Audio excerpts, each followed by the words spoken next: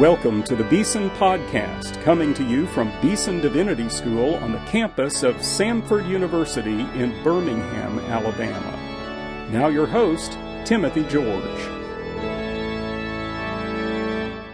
Welcome to the Beeson Podcast. Today I have a special guest to talk with. He's a new friend to me, but a person I have admired, whose work I've admired for a long time. He's Dr. Jason Biasi. Jason is Research Fellow in Theology and Leadership at Leadership Education, a program at Duke Divinity School. Welcome to Beeson Divinity School, Jason. Thank you so much, Timothy. One of the things I've admired about you, you're a writer as well as a scholar and a teacher and a person who thinks about leadership, and you've written for the Christian Century a number of times and many other things, but you have some books. And I want to ask you just to say a little bit about some of your books. You seem to have a passion to introduce some of the great classics of the Christian tradition to people in a way that it's accessible. And say a little bit about your book on the Desert Fathers and also your book on Augustine's Confessions. Well, you're kind to ask, and thank you for this invitation.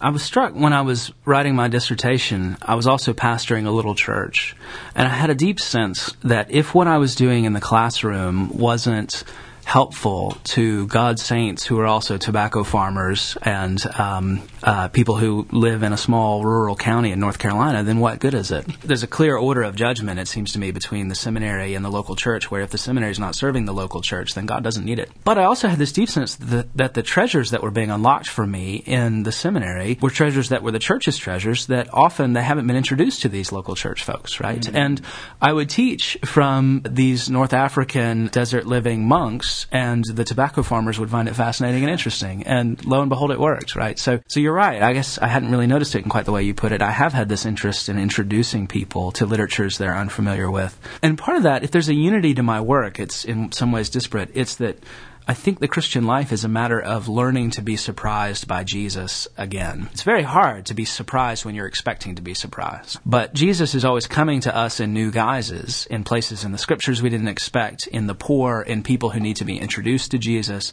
And so coming to see the world as a Christian is coming to see where Jesus is coming toward us in ways that we weren't looking. I remember Fred Craddock's great classic sermon, overhearing the gospel. It comes at you by indirections. And the Desert Fathers would not be well known, I think, to evangelical Christians, generally speaking. Or for indirection. So when I teach church history here at Beeson, I always have my students read St. Anthony, The Life of St. Anthony by Athanasius, which is just a great classic. And it's so interesting to hear them get into that material. What's going on with this guy? Is he crazy? Does he need a therapeutic examination? Are there really demons out there wrestling with him? So it opens up all kinds of worldview and spirituality dimensions. I love the beginning of Roberta Bondi's great book, To Pray and to Love, about the Desert Fathers. She wrote that in 1986. My book came out in 2007. Someday I'll have a book that's like introducing an idea like she did. She begins with the young monk who comes to the older one and says, I've done everything I can. I've prayed as much as I can, and it's not working. Yeah. And the older one says, here's the trick. And he stands up, and his hands become 10 flames of fire, and he says, if you want, you can become all aflame. What I love about that story is partly that the Desert Fathers are very suspicious of miracles because they know they're living in the desert and they're not eating enough, and you see stuff. They're also fully aware that the demons can do miracles, both biblically and in church tradition, right? So the question when something like that is displayed is what's the actual teaching going on? They're not surprised by miracles. What they're interested in is whether that, whatever happens, plunges people into the depths of Jesus and His Word and His church more. What's going on in that story, I think, is that God is saying, I always have more for you. And that's specifically the case when you're in these long doldrum periods where you're praying as hard as you can and nothing happens. If that's the case, take heart because something is happening. You're growing in maturity. You're not someone that I have to show up for every day to motivate, right? You're someone who's growing in grace. And we all have these desert places, the dark nights of the soul, whatever language we use to describe it, where we need something more than, what we can bring to the table ourselves. Yes, absolutely. And the teaching there is that precisely then God will show up for you. I mean, the great black church saying that He doesn't always come when you want, but He's always on time. Yeah, that's great. Sounds like the desert to me. Now, we could talk all day about the Desert Fathers. They're deep and rich and interesting and eccentric. But I want to focus a little bit more on Augustine today. Augustine here at Beeson is a real biggie. We have a portrait of him in our chapel. There's one of him here in my office where we're talking right now. he's a name, I would say, that's generally known, but a great deal isn't known about him in particular. And you've written this book to introduce the Confession. So give us just a thumbnail sketch of who Augustine was and what the Confessions are about. Augustine was a man who lived in North Africa from 354 to 430. And he's someone who was waylaid by Jesus in a way that he didn't expect or plan for. And he was a precocious student, a smart young man who was lucky to have someone fund his education. So he goes off to school, and he's very happy to get away from Orthodox Christianity when he leaves his faithful mother, Monica, at home. And he says, I'm not interested in that. I'm going to live with my girlfriend. I'm going to party with my friends. He sounds, in fact, a lot like lots of students who show up on our college campuses. And then, lo and behold, he realizes as he's done with his education and as he becomes a speaker on behalf of the emperor, which is a great job for an ambitious young man, that, the Christianity that I left behind might be true. And so I often think of Augustine as a young man who leaves a trailer park in Arkansas and gets to go to Harvard on somebody else's nickel. Yeah. And then at Harvard he realizes, the people who taught me Christianity back in Arkansas, they're right. And now not only that, I got to go back there and be a pastor among them with this Harvard education. And so where he ends up serving, there's not a deep intellectual Christian culture. He essentially has to create it whole cloth. And so lots of the huge amounts of writing he's doing is trying to integrate the kind of faithful but relatively simplistic Christianity of his mother Monica with the faith he's learned at the feet of Ambrose, one of the great thinkers ever in Christian tradition. So it's a little bit like the integrative move of the seminary and the local church that we were talking about before. Yeah. That's partly why I think Augustine's work is so fruitful. Yeah, and the Confessions that he wrote, Yes. That's an interesting word, confession. We use it in all kinds of ways in modern English today, true confessions. And we had a speaker a few weeks ago who said, you can do confessions online now. There's this kind of on YouTube, whatever. You can have an app on your phone for it. So what is confessions? What does that It's word a great mean? question, and especially as you say, in our sort of sensationalized era, we have a version of confession essentially where you go on television and say everything you ever did, and it's tawdry and ridiculous. What Augustine means by it is, first, he's confessing the faith that's delivered to the saints that he's learned from the church. So confession is first about a lifting up of praise to God. Someone said if you try to count all the references to the Psalms in Augustine's book, Confessions, you'll run out of time. There are too many. And so it's essentially the telling of a story of a life through the Psalter. If you even look at the first paragraph of the Confessions, it's almost nothing but psalm citations. So one great Augustine scholar likes to say that if there are any salacious parts of Confessions, he hasn't found them yet. So he has a strange reputation as somebody who dishes on a kind of immoral life. And what he really does is he's confessing his sins, is he's not only saying, here are ways that I was running from you, God. He's also saying, I thought I was running away from you, but lo and behold, I was running right towards you because you were in charge of this thing the whole time. Augustine has this wonderful place in the City of God where he talks about how the saints in paradise will rejoice over their sins because it allowed more of Christ's grace to cover them. That's potentially a dangerous teaching. Yeah. It's borderline, but looked at in the right way, I think it's beautiful. Now, the Confessions are often called the first autobiography, Yes. and also the fact that it is a prayer. It is addressed to God. As you point out, that is the basic meaning of confession, praise to God. That makes reading the Confessions today a wholly different kind of experience, it seems to me, from a lot of the spiritual literature that we encounter. Yes. I've written a book that's partly memoir on my pastorate in the small church, and I'm stunned by how hubristic and arrogant it is to foist on an audience stories of your own life when they don't even know you. Now, in a way, that's not what Augustine's doing. In a way, he's doing something very similar to what Israel does in Israel's scripture. Most people, when they write stories of their nation, write about how great they are, right? This is what nations do.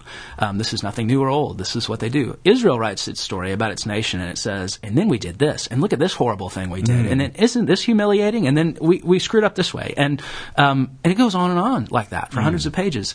Augustine is somebody who's been foisted on a church. He's been ordained against his will. He's been sent to this place where they don't know him, but the people who sent him said, he's talented, you'll like him.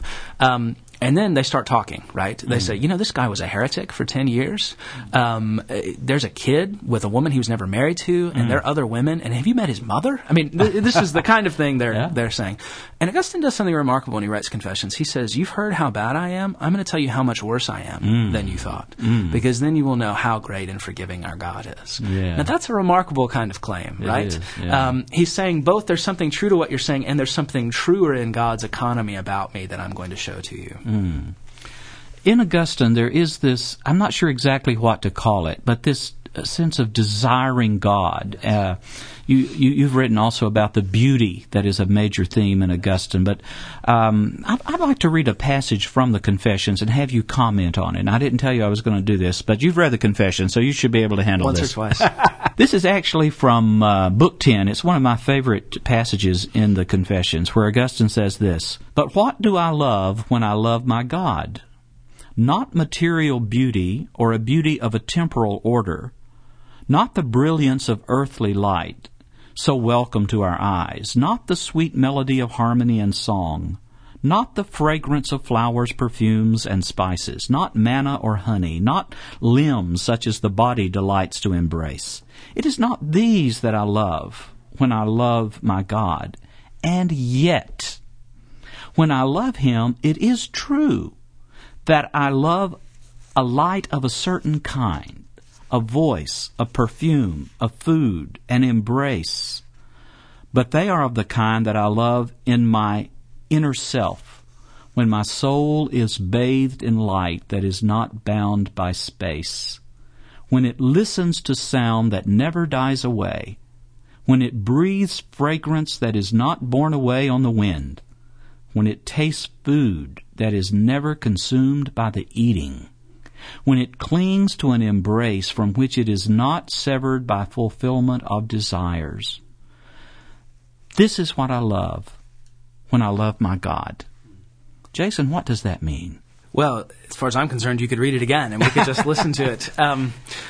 There's an old way of reading Augustine that would say that Augustine read a whole lot of Platonist philosophy, and that for Platonism, physical things are not nearly as important as spiritual things, and they're over against one another. And so to attend to spiritual things, you really need to neglect and, in fact, even put down the physical. You could read the first bit of what you read that way. What do I love when I love my God? Not something physical, not something you can see or touch or taste or smell. And then he has that wonderful "and yet" that you so rightly emphasized, where he says it is a sort of light. It is a sort of fragrance. It is a sort of eating where you don't consume what you're eating. It's as if to say that our bodily senses can certainly mislead us, right? Our bodily senses, as Augustine knew well, can drag us into sin that we feel like we're powerless over against. And yet, what does God do with creatures God has made who are so powerfully drawn by things we desire with our senses? God becomes physical. God becomes sensual in the incarnation. God becomes one who can be seen and felt with our hands, as 1 John says, right? So it's certainly true for Augustine. You learn a great deal from philosophy. You learn that God is not an object like other objects. God is not someone you can pick up off the table and move over to the mantle. Then he'd be a creature, somebody not worthy of our worship. And yet the one who created all creatures, to whom all creatures bear witness, whether they mean to or not, also himself becomes a creature, also himself becomes one who can be touched and tasted and smelled. So I think those descriptions both suggest the incarnation and they also suggest worship. So another place late in Confessions, close to where you read, Augustine thinks on the price of his redemption. He eats it, he drinks it, he serves it to others, right? I mean, this is clearly a kind of suggestion of his work as a pastor, breaking the bread and pouring out the wine of the Eucharist. Look at a God who is so far beyond the physical, who's not bound by the physical, that he could freely enter in and become physical in order to bring our physical body, our soul, to himself in salvation. And so I think, actually, contrary to an old reputation of Augustine, there's a way of reading Augustine that suggests he thinks that the physical creation, with a kind of luxury, bears witness to the God who became creature for us. That's great.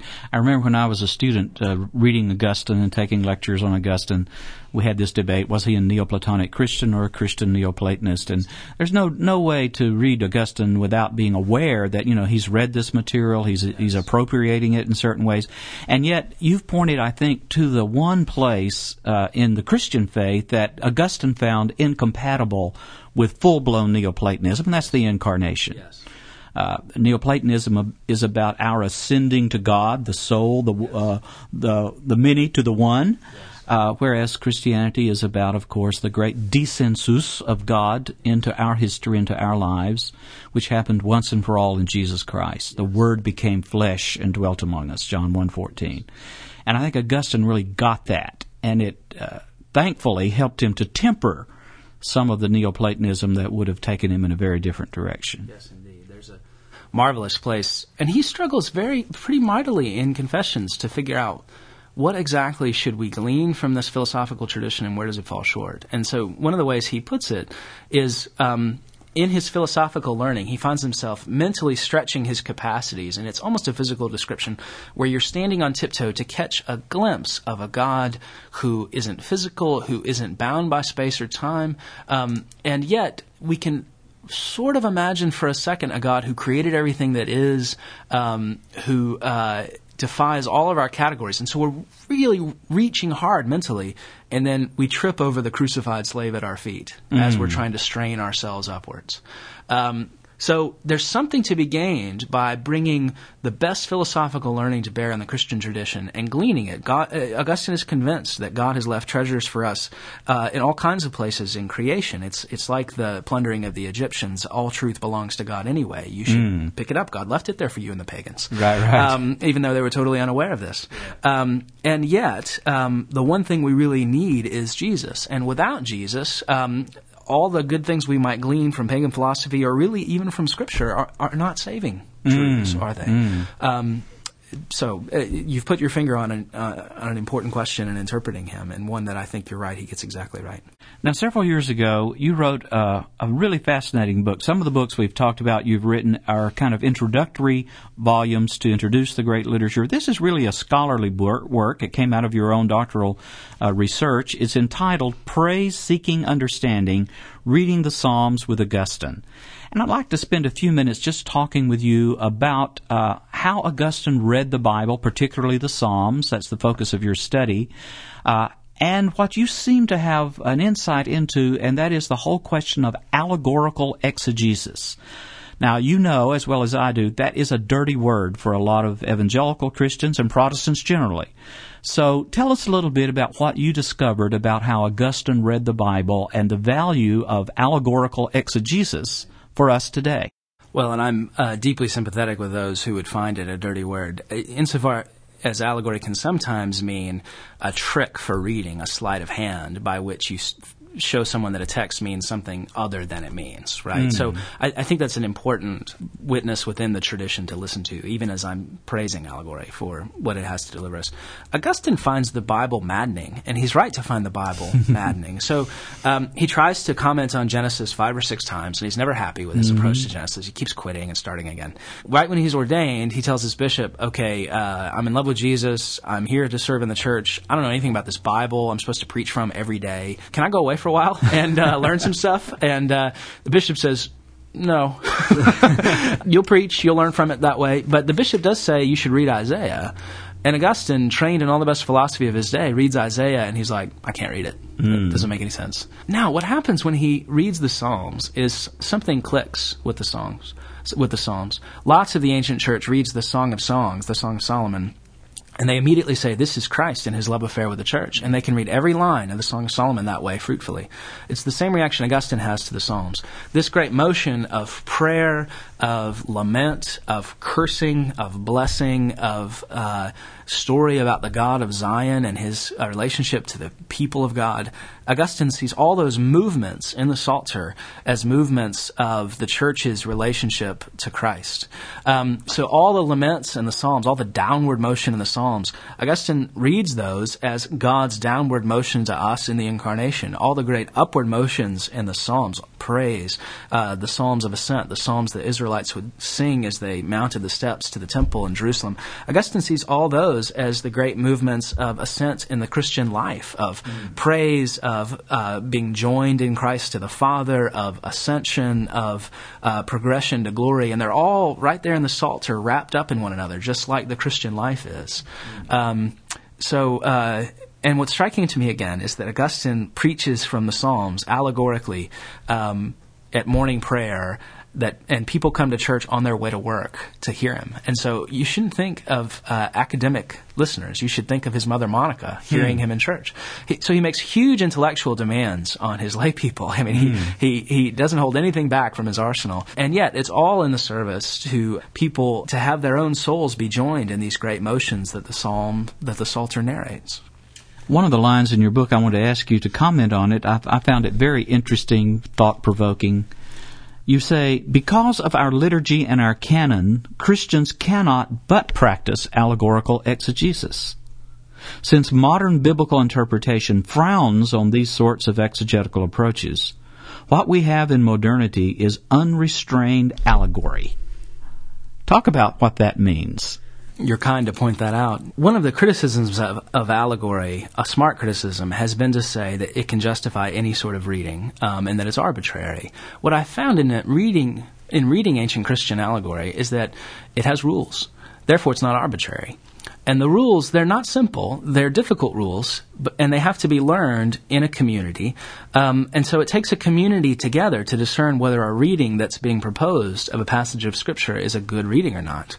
My sense is that this ancient library of books in our Bible, for that to make a connection with people reading it today in Birmingham or Durham, some steps have to be made. And those I describe as necessarily allegorical steps. If we say you're not allowed to read Scripture except in the context in which it was written, we've ripped out any potential tools students might have to make those connections to the very congregations they're being called to preach to. So they're going to end up doing allegory because there's no other way to read the Scriptures with reference to our life today. But they'll be doing it without any of the aids that the Church has laid down over the course of its history to do it well, without any way to tell whether a reading is a good reading or a bad reading. And there are those structures in place that we can lend to them. I think we need to reteach this tradition to be able to tell when are we reading well and when are we offering a reading that should be given thanks to, but then denied and turned down. This doesn't lead to holiness. I hear an echo in what you're saying of a very well-known article by a mutual friend of ours, David Steinmetz, your colleague at Duke, and David was one of my teachers at Harvard many years ago, a great teacher. And in 1980, he published an article, an essay that has become really quite famous in this whole field of history of exegesis, entitled The Superiority of Pre-Critical Exegesis. Got a lot of comment at the time and since. And he makes sort of the same point you're making here, that if we strip away from Scripture this kind of deep textured richness, then essentially we're taking the Old Testament away from Christians. We can't read it anymore. It's not our book. Yeah. So say a little bit about Steinmetz and his essay and kind of how you appropriate that, and if you see problems with it where you would want to correct it. There's a reason I sound like Steinmetz. It's because that essay set me on the course to working on these matters. It's an amazing essay, and there's a cautionary tale there. He describes the way he wrote it. He was angry after seminar at a graduate student who was making fun of ancient exegesis, went back to his office and dashed off this essay in, as long as it takes to dash something off before you get home for dinner. And it reads that way, doesn't it? It has a kind of polemical bite to it. There's a fire in it that most academic essays indeed don't have. There are lots of strong arguments in the essay. The strongest one for me is the description of the way Christians have found our life of faith described in the Scriptures for so long. And if you remove the tools to have access to those descriptions, then you've left us without anything to offer people, right? You've left us in a place, as Jesus says, to offer lay people a scorpion when they've asked for an egg, right? Yeah. Part of the reason the essay works is that it's so funny, right? I mean, it's bombastic, and it's he's a raconteur in there. Yeah. And he has a follow-up essay that I find, it's not nearly as famous, but I find also stimulating, where he describes reading the Bible as being like reading a mystery novel, and then reading it again. And so the second time you read the mystery novel, you know who the murderer is, But this time you're noticing clues that have been left there by the author. Wait a minute, why is that handkerchief in that room? And then here it's in that room. And that has to do with what's going to happen later. Well, Christians are people who are reading the Bible again and again and again and again and again, and we have for thousands of years. Now that we know the end of the story, as people to whom Christ has revealed himself, we look back at Leviticus differently than if we didn't have this for the end of the story. And the thing is, that's the same way the Jews read. The Jews know the end of the story in terms of their community, and to ask Jews to read Israel's scripture without reference to the Torah that forges their life together in faith, you've done an act of violence to them. You've said you can read this book, but you can't read it with reference to the faith that gives you life, right? That's what we're saying when we say you can only read scripture with regard to its original historical context, only deliverable by scholars in the academy, by the way, right? We've said you can read this book, but you can't read it with reference to the faith that you would live and die for. Yeah. I just want to ask you to comment, because what you're saying will be heard by some people to say that the historical, literal meaning is unimportant, or even, we can demythologize it. That's not what Steinmetz was saying, and I don't think it's what you're saying, is it? Indeed. My sense, one of the great things about ancient ways of reading is that they're open to varieties of interpretations, and none of them has to necessarily win or lose. Now, we exclude lots of readings, but multiple readings can sit alongside one another without necessarily ruling each other out, because they don't believe there's only one reading that's exclusive of all other readings. Every reading that's delivered by historical criticism, by efforts to get at the plain sense, and so on, can be admissible as the church determines the best way to read the scriptures. And so I think what we can really view the last 200 years as is the genesis of a fascinating set of readings, a proliferation of readings that's mashed under the rubric of historical criticism, many of which have been enormously fruitful for the life of the church, and we'd never want to discard. And yet, we also don't, I think, want to say that historical criticism offers us the literal sense, and other senses come by other means. One thing that struck me about Augustine is often he reads the Psalms Christologically, but he's not aware he's doing it by allegory. He just thinks these words have reference to Jesus as their literal referent. So this is why I describe allegory as Christological literalism. It's paying attention to the letter in light of Christ. That's great. Now, we have readings that Augustine never had access to via modern ways of interpreting, and Augustine is never afraid of new ways of learning. In fact, he's often frustrated. How come I can't get a better manuscript? These words don't make any sense. Jerome, translate them better for me. And then Jerome translates them better, and he says, this is worse than the ones that didn't make sense, right? I understand the sentence now, and I don't like it. Yeah. So I often think Augustine would love to spend time at any of our academies for the riches of language and manuscript tradition that we have. And then he would also want us to learn from him the kinds of Christological ways of reading that he's so good at. So you're presenting Augustine as a teacher of the church to whom we should listen and with whom we should be in dialogue.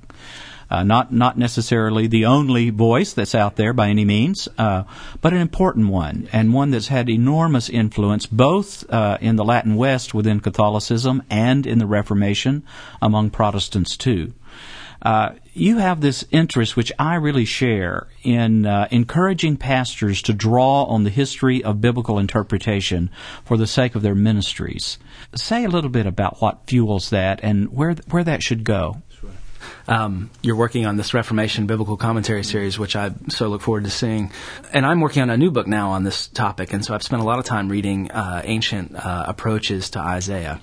And I'm struck reading, especially now, the early parts of Isaiah, the way the church's life together is already an exegesis of Scripture. When Isaiah is writing chapter 6 with the vision of the worship in the throne room and this acclamation, holy, holy, holy, he's not thinking about the Eucharist. Or maybe he was. I don't know. How do we know it was in someone's mind? Especially an inspired writer of Scripture. Anyway, there's mystery to these things. And yet the church has said, for more years than anyone can count, that when we have the Eucharist together, we should sing these lines. And something has already happened, in other words, in the church's worship. That's a reading of Scripture. It's added a layer on whatever was already there, and you actually can't find the bottom. And I'm struck when I read these ways of reading. So Isaiah 1:3 describes the ox and the ass not recognizing their Creator and their Lord. Well, what happens in Christian iconography around Christmas? The ox and the ass are beholding their Lord and coming to understand. And so ancient Christian readers say the ox and the ass, there's one unclean creature, there's one clean creature. This is a sign of Jews and Gentiles. These ways of reading, obviously they're imaginative. The imagination present is luxurious, and yet they're biblically attentive. They're trying very hard to pay attention to the letter. So I'm always struck with these readings, not always. There are some readings in this tradition that we would want to exclude very quickly and that have been very harmful. But I'm often struck in these readings just how beautiful they are and how they make me want to love God more. And that's the entire point of the Christian life. And so as a preacher, I want to crack those open with the people listening because I'm supposed to want them to love God more, right? And I'm struck by how much mystery there is and how that happens and how we come to love what we love. And yet, for generations, the church has said, read this way and people will fall in love with Jesus. We're almost out of time, but I want you to say just a little bit about the work you're doing at Duke Divinity School now in the leadership program that you're a part of. Leadership's a big word, almost a buzzword today in theological education and really in our culture. Lots of books on leadership. What is leadership, and what are you trying to do to encourage ministers of the gospel to take that seriously? It is striking. I've seen the description that there's something like 1.5 million books out there on leadership, right? There would be a dangerous way to approach leadership that would speak of it as a kind of trick to make everything right that's not now right with the church. But the church knows in its bones not to trust quick fixes for leadership. When we try and take shortcuts, we end up doing damage to ourselves and our worship. But we're also struck, leadership education at Duke Divinity came out of continuing education at Duke. And we were hearing from pastors to whom we had taught what we think is quite excellent theology and Bible and biblical languages and preaching and all of the wonderful things we teach in the seminary. And they had said, this is really good. And now I've just moved from a church of 400 people to a church of 800 people. What do? Right. So read this in Hebrew again, right? I mean, we want to continue to read this in Hebrew, and they also need help doing the things that any organization does that secular leadership approaches can help with. And yet secular leadership approaches are never enough for people who worship a God who took flesh and became our servant and rose for us. So we want both, sort of like Augustine, to draw from the very best of what's out there in the secular arena. And we want to see ways in which the God who saves us in Christ is turning those things upside down or is plainly present in those approaches to administration and leadership in ways we should cherish and be grateful for. Great. Well, I wish you well with this very important work you're doing in leadership, and I also want to encourage you not to quit. Please don't quit thinking about the early church and how to read the Bible with Augustine and the Desert Fathers and all the others. I think that maybe say something to each other, these two emphases that are so important to you. But it's been a great pleasure to have you with us here at Beeson Divinity School. Thank you for coming and for this wonderful conversation. Thank you so much for having me. It's been a great joy.